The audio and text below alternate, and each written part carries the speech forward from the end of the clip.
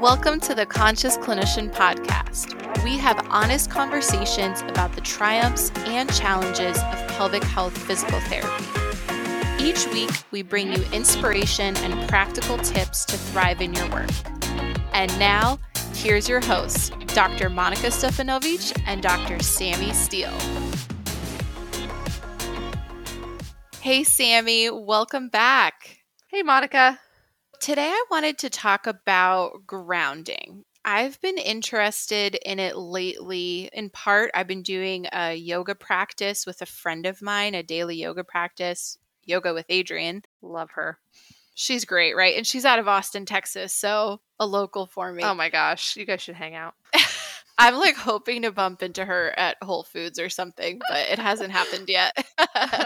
Someday. So between the yoga practice and then also working with clients, people who have persistent pelvic pain, I've really become fascinated with being in our body, and grounding is sort of the word for that. And I hope that today we can talk about grounding practices, how that shows up with our patients and even ourselves. Yeah, that sounds like a great and very useful topic for those highly anxious patients that we have all encountered. And for ourselves. Definitely. Actually.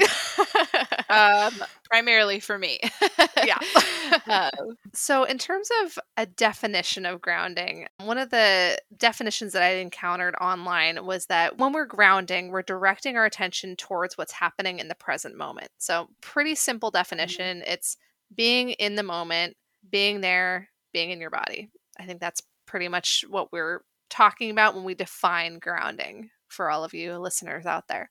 Right. And I wanted to read a quote from a book called Language of Emotions by Carla McLaren around this topic because it really honed in for me how important this is in pelvic health.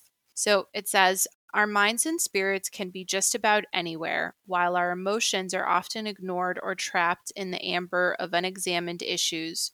But our bodies can only be here now. Our bodies cannot move backward into the past, and they cannot run into the future. Our bodies can only live in the present moment. Therefore, if we can center our attention in our bodies, we'll be here now. It's as simple as that. However, centering our attention in our bodies is uncommon in our culture. The body isn't usually seen as something to celebrate. It is often treated as something to master, escape, tolerate, or subdue. And that concludes the quote. I also think for people with pain, their body is something that they feel has betrayed them. Their body is not a safe place to live because of their experiences. Their body is uncomfortable. Their body is hard to read. It's uncertain. What triggers the pain? When is the pain triggered? What gets it better? What makes it worse? Why am I having it? Their body becomes, rather than their team member, their source of interacting with the world, their body becomes something to resent or rebel against or ignore. A lot of the times I find that people are ignoring their bodily signals. Yeah. People that I've observed fall into one of two camps. Either they're in that major catastrophizing zone where they're not necessarily thinking about their body as in, I'm here, I'm in my body, I'm feeling what I'm feeling. They're thinking about it in this catastrophic way. Like, what does this pain mean for me? What is this going to mean for my life? And they're going a million miles an hour. They're thinking so far into the future. They're not there in the moment. Or you get those people who just want to distract and get away, and they're separate. They're like, this isn't happening to me. I think that both of those types of people would really benefit from that mindfulness of being grounded, being in your body, being aware of these signals. So I think it could be really useful for any of our patients. Absolutely. Grounding has so many benefits: relaxation, better focus, better problem solving, because when we're here and we're now, we shift out of fight or flight mode, right? So we switch from our old lizard brain back to our frontal lobe, and we have access to all these great tools at our disposal. It actually improves our self-awareness and our bodily awareness. And I think that rather than having this myopic thinking of what's going on with the pain or what will happen next, we can really flow with whatever's to come. We can get curious about the pain or even accept that we could still do things when we have pain. It doesn't have to be one or the other. And to your point, when we're oriented to the present, we are by definition not catastrophizing, worrying, speculating, or avoiding anything. And letting go of all of those cognitive patterns, that really enables us to participate in rehab, I'll say physical medicine, pelvic PT, any of it to a deeper extent. And when we participate more and we're here for the present moment, I think amazing things can happen in our partnership. I agree. It's really challenging with those people who are so out of their bodies to draw them back in. I think that's an area that I struggle with a lot, because you have these people who, you're trying to get them to feel something in the pelvic floor. You're trying to get them to feel how to relax their pelvic floor or to perform a bulge of their pelvic floor. And it's tough when you get that person who you're asking, oh, did you feel that you relaxed when you took that breath in? Did you feel this? Did you feel that? And they're saying, no, no, no, I didn't feel that. And aside from those people who have a true sensory deficit, maybe they're actually feeling physically where you're touching. But I think it's tough when you have somebody who is so distracted by all these exterior things, they can't be there in that moment and just experience and be calm and present and go through the process with you. They seem like they want to rush ahead, and that's a challenging thing. I'm definitely excited to talk about ways to bring this into practice in a more practical sense. Yeah, definitely. You hit the nail on the head with those patients. I can imagine working with a few people who really just were the living example of what you're talking about. I think we can all picture that person. And my first thought with them is this type of person who isn't grounded, let's just say that, if they're not grounded, the first place I want to start with them is some type of grounding exercise before I get into all the correct ways to do something. And if someone is really ungrounded, or I think of it more as they're not in their body, they're almost floating somewhere above their body, anxiety wise, that's my image of them. When someone's not in their body, telling them how to do an exercise with all the cues of how to do it right is honestly the fastest way to keep them out of their body. And it's so backwards. I can just imagine my first few years as a PT, and I just thought I needed to give them more and more cues. And it was rotate your hip this way, and you should feel it here, and lift your leg like this. And the bird dog is always the quintessential exercise I go back to, trying to teach people all these perfect cues for doing it. And now what I found in my practice is that actually it's not about doing anything correct, and it's about doing things slow, very intentional, and letting go of a lot of my preconceived notions about what is right in the movement, but also we're not getting caught up in what they're afraid of. Because this is usually the person who is giving you 75 cues of what they feel. And you're do this, and but I noticed da da da da da da da da, and oh, and now da da da da, and you're okay, hold on, and then my other pitfall was trying to explain to them why they feel all those things. Have you ever done that? Mm-hmm.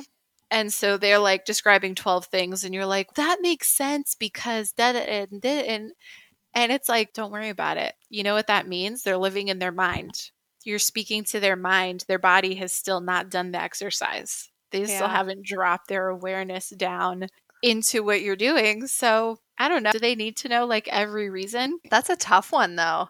Because I feel with those people, how do you skirt that without making them feel dismissed? That's where I struggle with that one, is if they're in their head so much and they're giving you all these 50 million things, I don't want to just be don't worry about it. You know what I mean? That's a tough line to walk. What do you do with those people? What do you say? I say okay. I say okay a lot. Okay.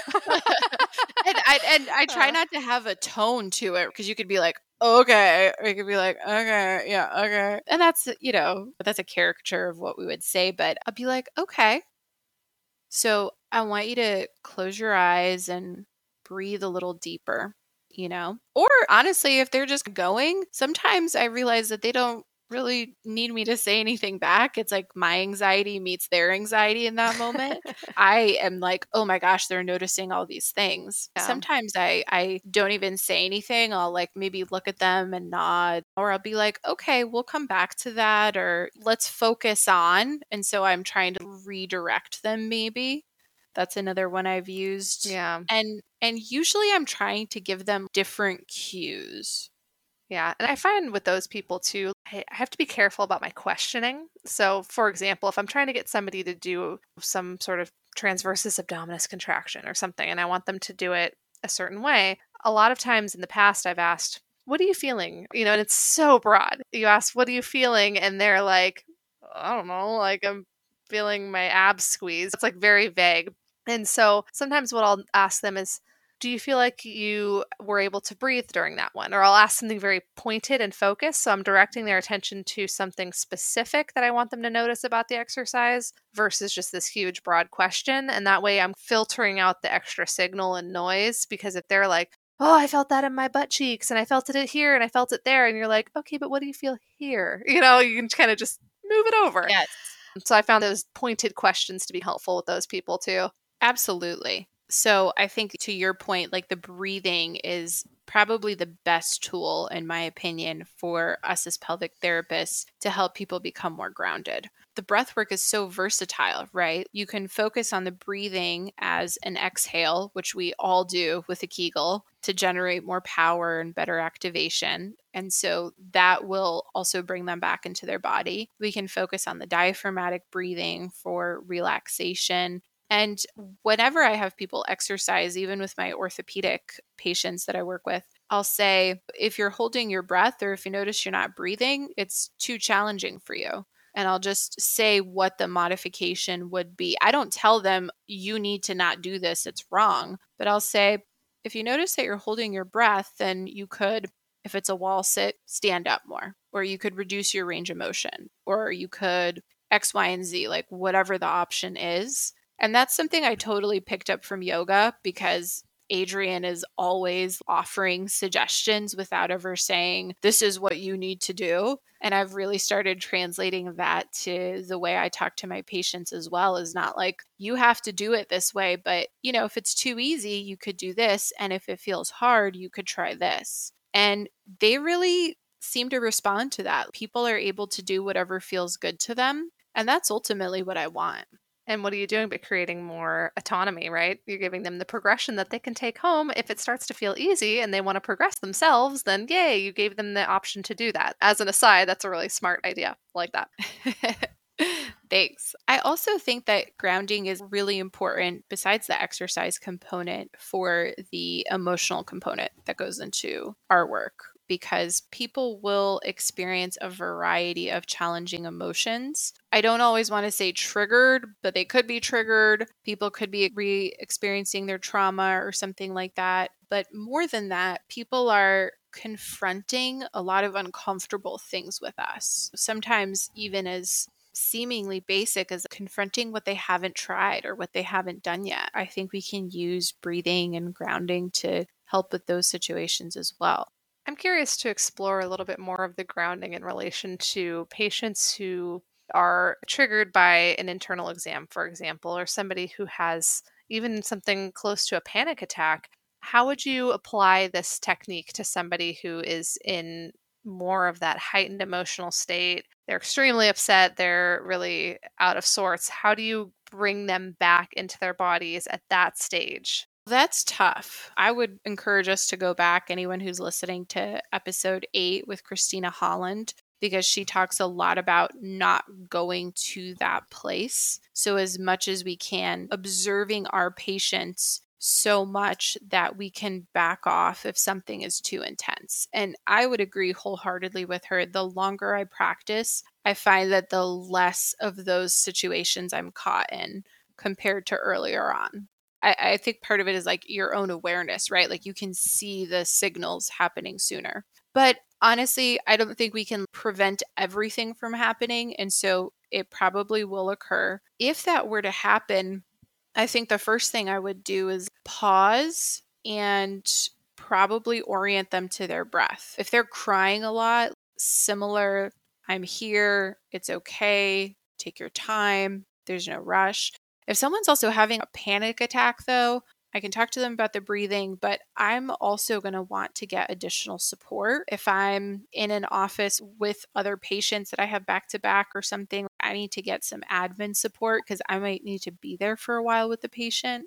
So I think thinking through what in your practice makes sense, like who would you be able to rely on for support, because we can't rush it. I think the hardest thing looking back at some of those clients is if someone is even really emotionally upset and then your session ends and it's like, okay, bye. Like, I need the room for the next person. So you run over with them because obviously you're not going to kick them out. But what do you do with your next patient?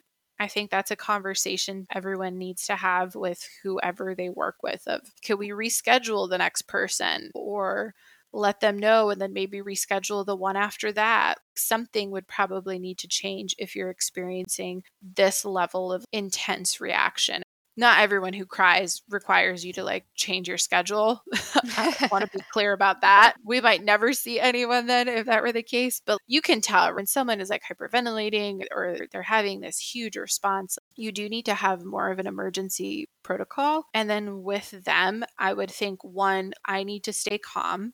Two, I need to be with them, let them know that they're safe, try to bring them into their breathing, but also understand that it's okay not to take someone down from that response. I don't know about you, Sammy, but I think most of us don't really have that kind of training. Yeah. Depending on what is happening with the person in front of you, have no shame, call someone else in, even if it's another therapist to be in the room with you to say, hey, I need some help, or an aide to be in there with you as well. Ideally, someone who, is a little more seasoned to help you out. It's funny, after I asked this question and you were talking, I was thinking this isn't the type of patient that we would necessarily want to even apply grounding principles with. I think that's going to be so far beyond what we are trained to do as physical therapists that it's putting a lot of pressure on us to use skills that we don't have. What we need to do is recognize the signs of somebody not being grounded early and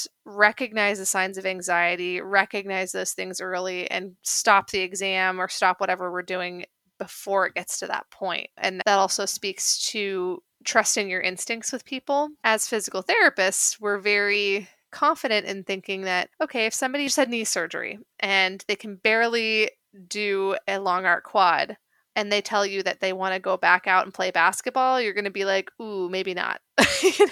Like we have those signs where we can recognize like this person's not ready for this thing. And I think that we miss some of those psychological do not pass go things. And so we don't have a lot of that training. And so it takes some time to recognize. But I think the more patients that you see, you'll start to get this feel for this person isn't ready for me to do this from an emotional perspective. They're not ready for X, Y, and Z. I'm going to try some other treatment modalities and see if we can train their nervous system and get them ready to do that thing before we just throw them in the deep end or throw them on the basketball court, so to speak.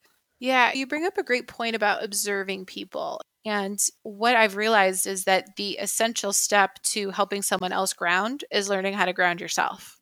And it's so easy for us to live in our heads while working with someone because we're trying to figure out, quote unquote, what's wrong. We're trying to figure out, quote unquote, how to fix it. We're trying to figure out if their presentation makes sense. Our work is really knowledge-based work. There's a lot that we have to do in our head. And I think for us, it's easy not to be in our body fully during a session. And so much of what has helped me is coming back to my body before sessions. First off, get grounded before a visit.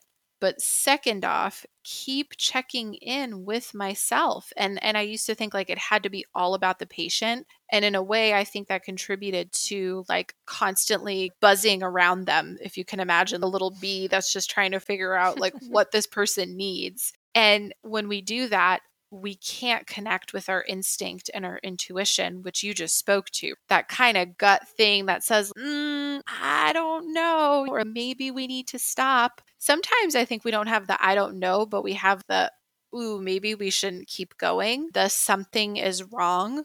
And when we try to overcorrect for something being wrong, I think that's already an indicator that we missed it. If you find yourself doing that, you probably need to step back rather than give 5 more cues on how to do something correctly. Probably come back in and take a deep breath. Yeah. And I think grounding is like, if you are not centered, how are you going to teach someone else to be centered? Totally. And I think that takes a lot of self-awareness. Gosh, it's amazing to start looking at these ways that you interact with patients as triggers, because I think it feels like a dirty word at first. You're practicing and you react to things and you're like, why did that person upset me? Or why did that thing that they said make me feel so bad? And over time, I can start to put words to these things like, oh, if my patient tells me that they had a bad week, I internalize that's because I'm a terrible PT and I did something bad with them. And that's why I'm feeling super triggered and upset. And I need to take that step back and just listen to what they're saying and be there. First of all, the more that you can recognize those body signals in yourself of like, oh, my chest feels tight. I feel anxious. I feel like I want to fix this person. I'm feeling X, Y, and Z. Then you can take a step back after the session and start going, okay, why is it that thing triggered me? And then those are the times where you can start to catch yourself in the future. And at this point now, when I'm doing the subjective and I hear that sort of thing, I can be like, I'm sitting here, I'm curling my toes in my shoes, and I'm feeling my feet on the floor. I can bring myself back in and then continue on with the session. The patient never even knows that I did that. But I think that process takes a while. It's like you have to do so many steps of self-reflection to even get there. For new clinicians, that's a really hard thing. That was a very painful lesson I had to go through slowly at first. Yeah. And you know what? I think everybody is grounded to a different level. So I'll say that. I think some of us maybe live more in our minds. And so we actually even need to practice this more. But there's probably some people out there who are like, I don't know what you're talking about. Like, I'm always in my body. I'm pretty much always paying attention to what my signals are. And we notice that with patients too, right? We always talk about why patients are hard to treat, but I've also become curious with like, why are some people easy to treat? Is it just that they don't have these negative factors in air quotes? But actually the opposite is true. They have the inverse factor, right? So if somebody is hard to treat because they're catastrophizing, somebody else is easy to treat because they're present, they're aware. When you ask them what they feel in their body, this is the person who's like, I feel that my pain is worse when I bend forward and I feel a pulling in my low back. And you're like, that's awesome. I know what to do with that. Yeah. I was just thinking too, these patients that come in and they have so much data to give you. They want to give you all the things and all the observations, and they're so in their heads about it. They're actually much less able to give you usable data.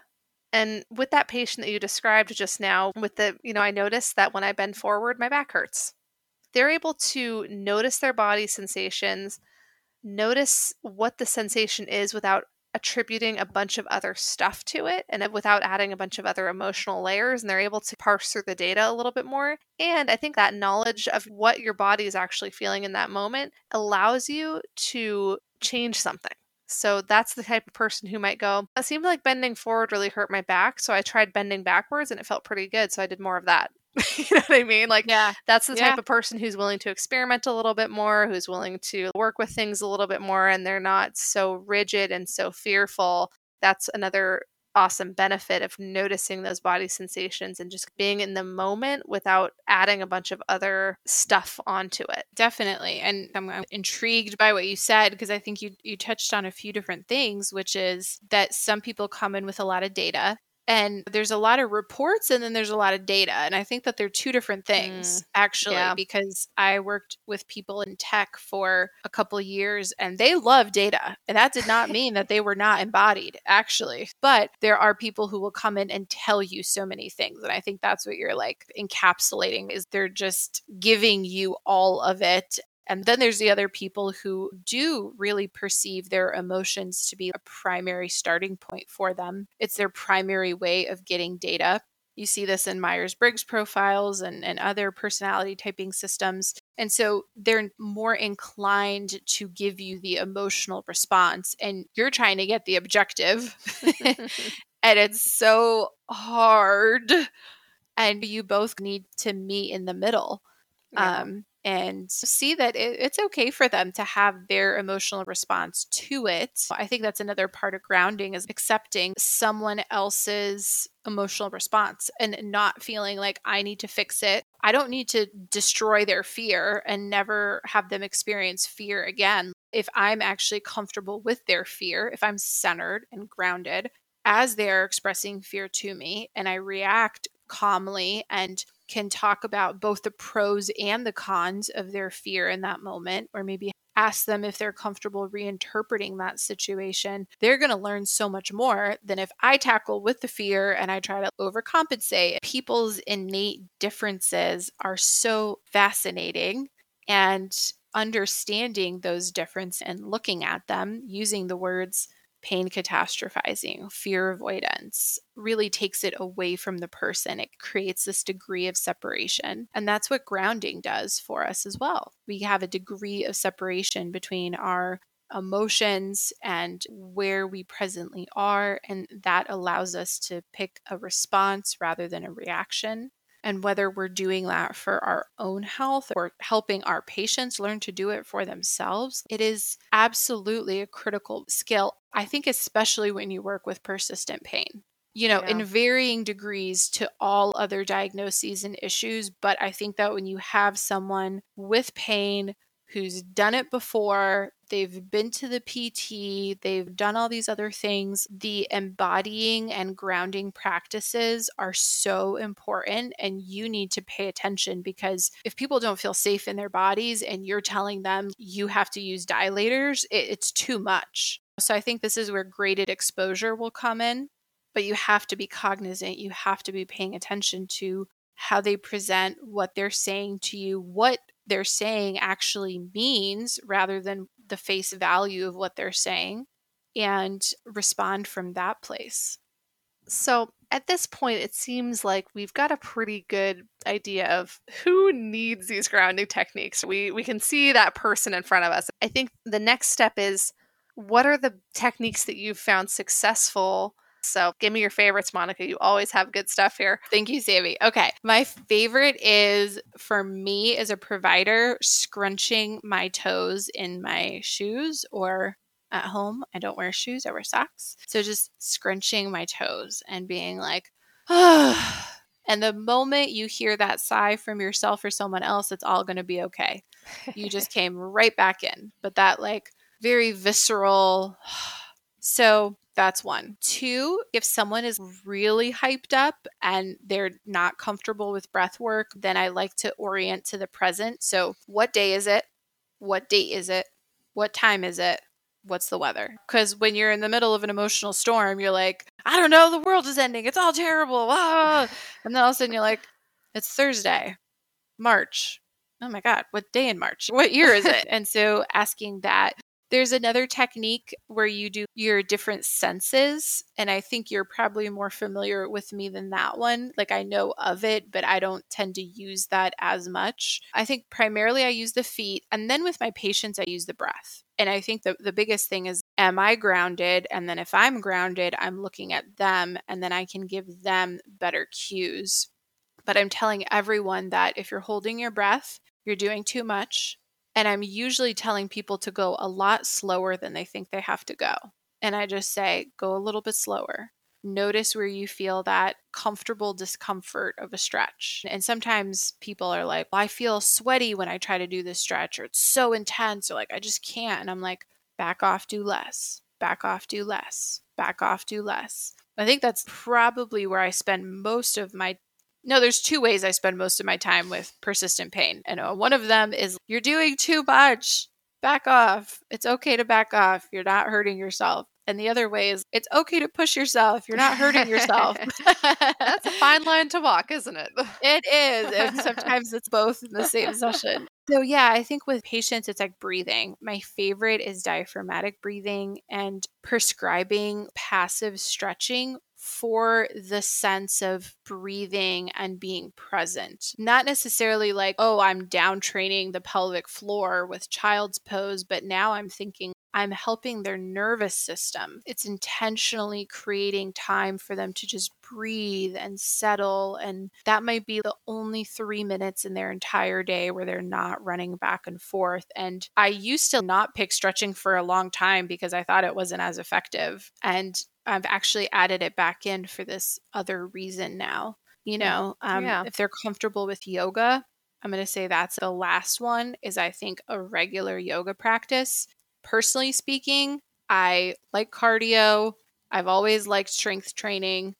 I can do both till kingdom come, but since starting yoga daily, I find that I live in my body in a completely different way. And I think because it's the one practice where you're so focused on your breath, you're so focused on your body, you're listening to what somebody is telling you or looking over. But with cardio, my brain can think about a million other things. With strength training, it's like when I'm not lifting and I'm resting between sets, what am I going to do later? What's this and what's that? And those practices do not do the same thing for me. That doesn't mean they won't do the same thing for other people. But I've truly found that yoga incorporates breath work. So the other piece would be like sitting and doing breath work.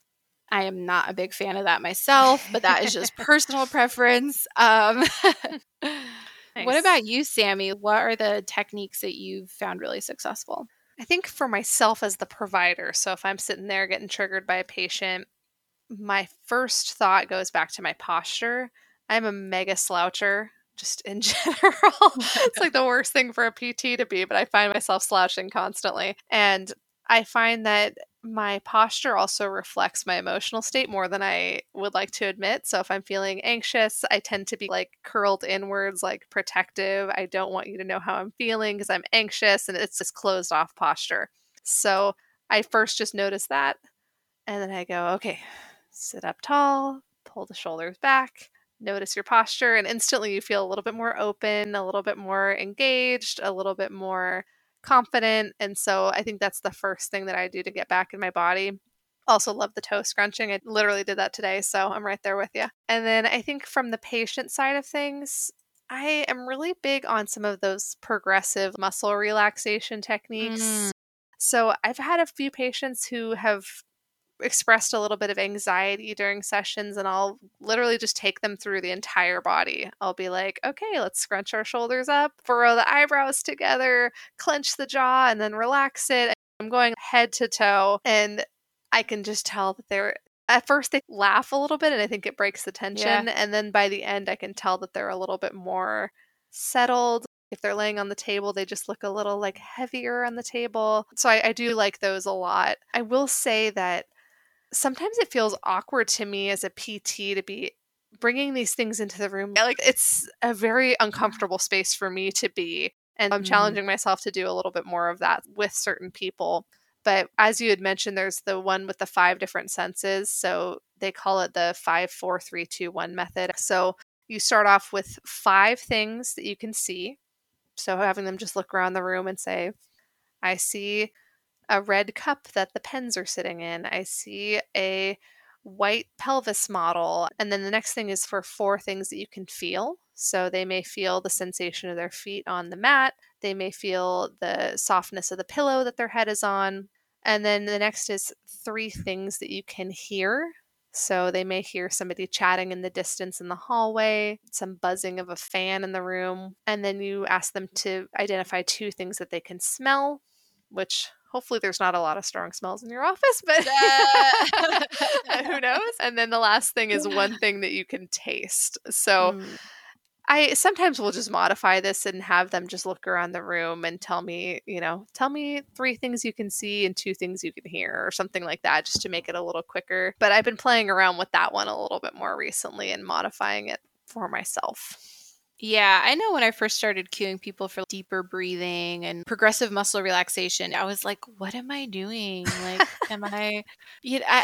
I felt so alternative, I Yeah. guess. And it was definitely awkward for me. And now I'm like, this is mind body medicine. Yeah. This is exactly what is needed. And this wasn't really taught to me. Maybe that's why I feel so awkward about it. It's not a stretch. It's not a strengthening exercise. It's not cardio. What is it? And I would say if you're billing this, neuromuscular reeducation, is one. I use therapeutic activity a Me too. lot. I was going to say That's that like one my next. favorite. It also Yeah. reimburses a little bit better, biased towards that. I'm not committing billing fraud, but I do think that instructing someone in progressive muscle relaxation, I guess that would be TheraX if I'm teaching it as an exercise. If I'm going over these strategies, there's different ways to bill it. So definitely bill for your time and let go of the pressure that you have to have done a certain amount of things and visit. If you identify that this is important and you spend time on it, it's huge.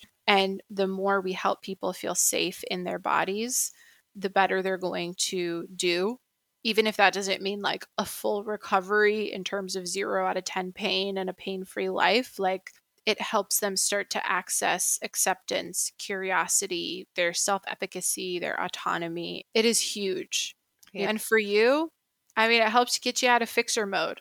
It helps get you So much. comfortable. I don't know about you, but I find that the sessions that I do more things, I'm getting less done. When I'm in that fixer mode, I'm like, let's do this stretch and that stretch, and let's stretch this thing, and let's talk about this breathing technique and this hands-on technique. And I've literally done so many things. None of it's been high quality. And what I've been missing is that experience. I have been trying to think of a word to encapsulate my goals for practice right now. And my word is experience. I want my patients to come out having experienced a thing and not learned an exercise.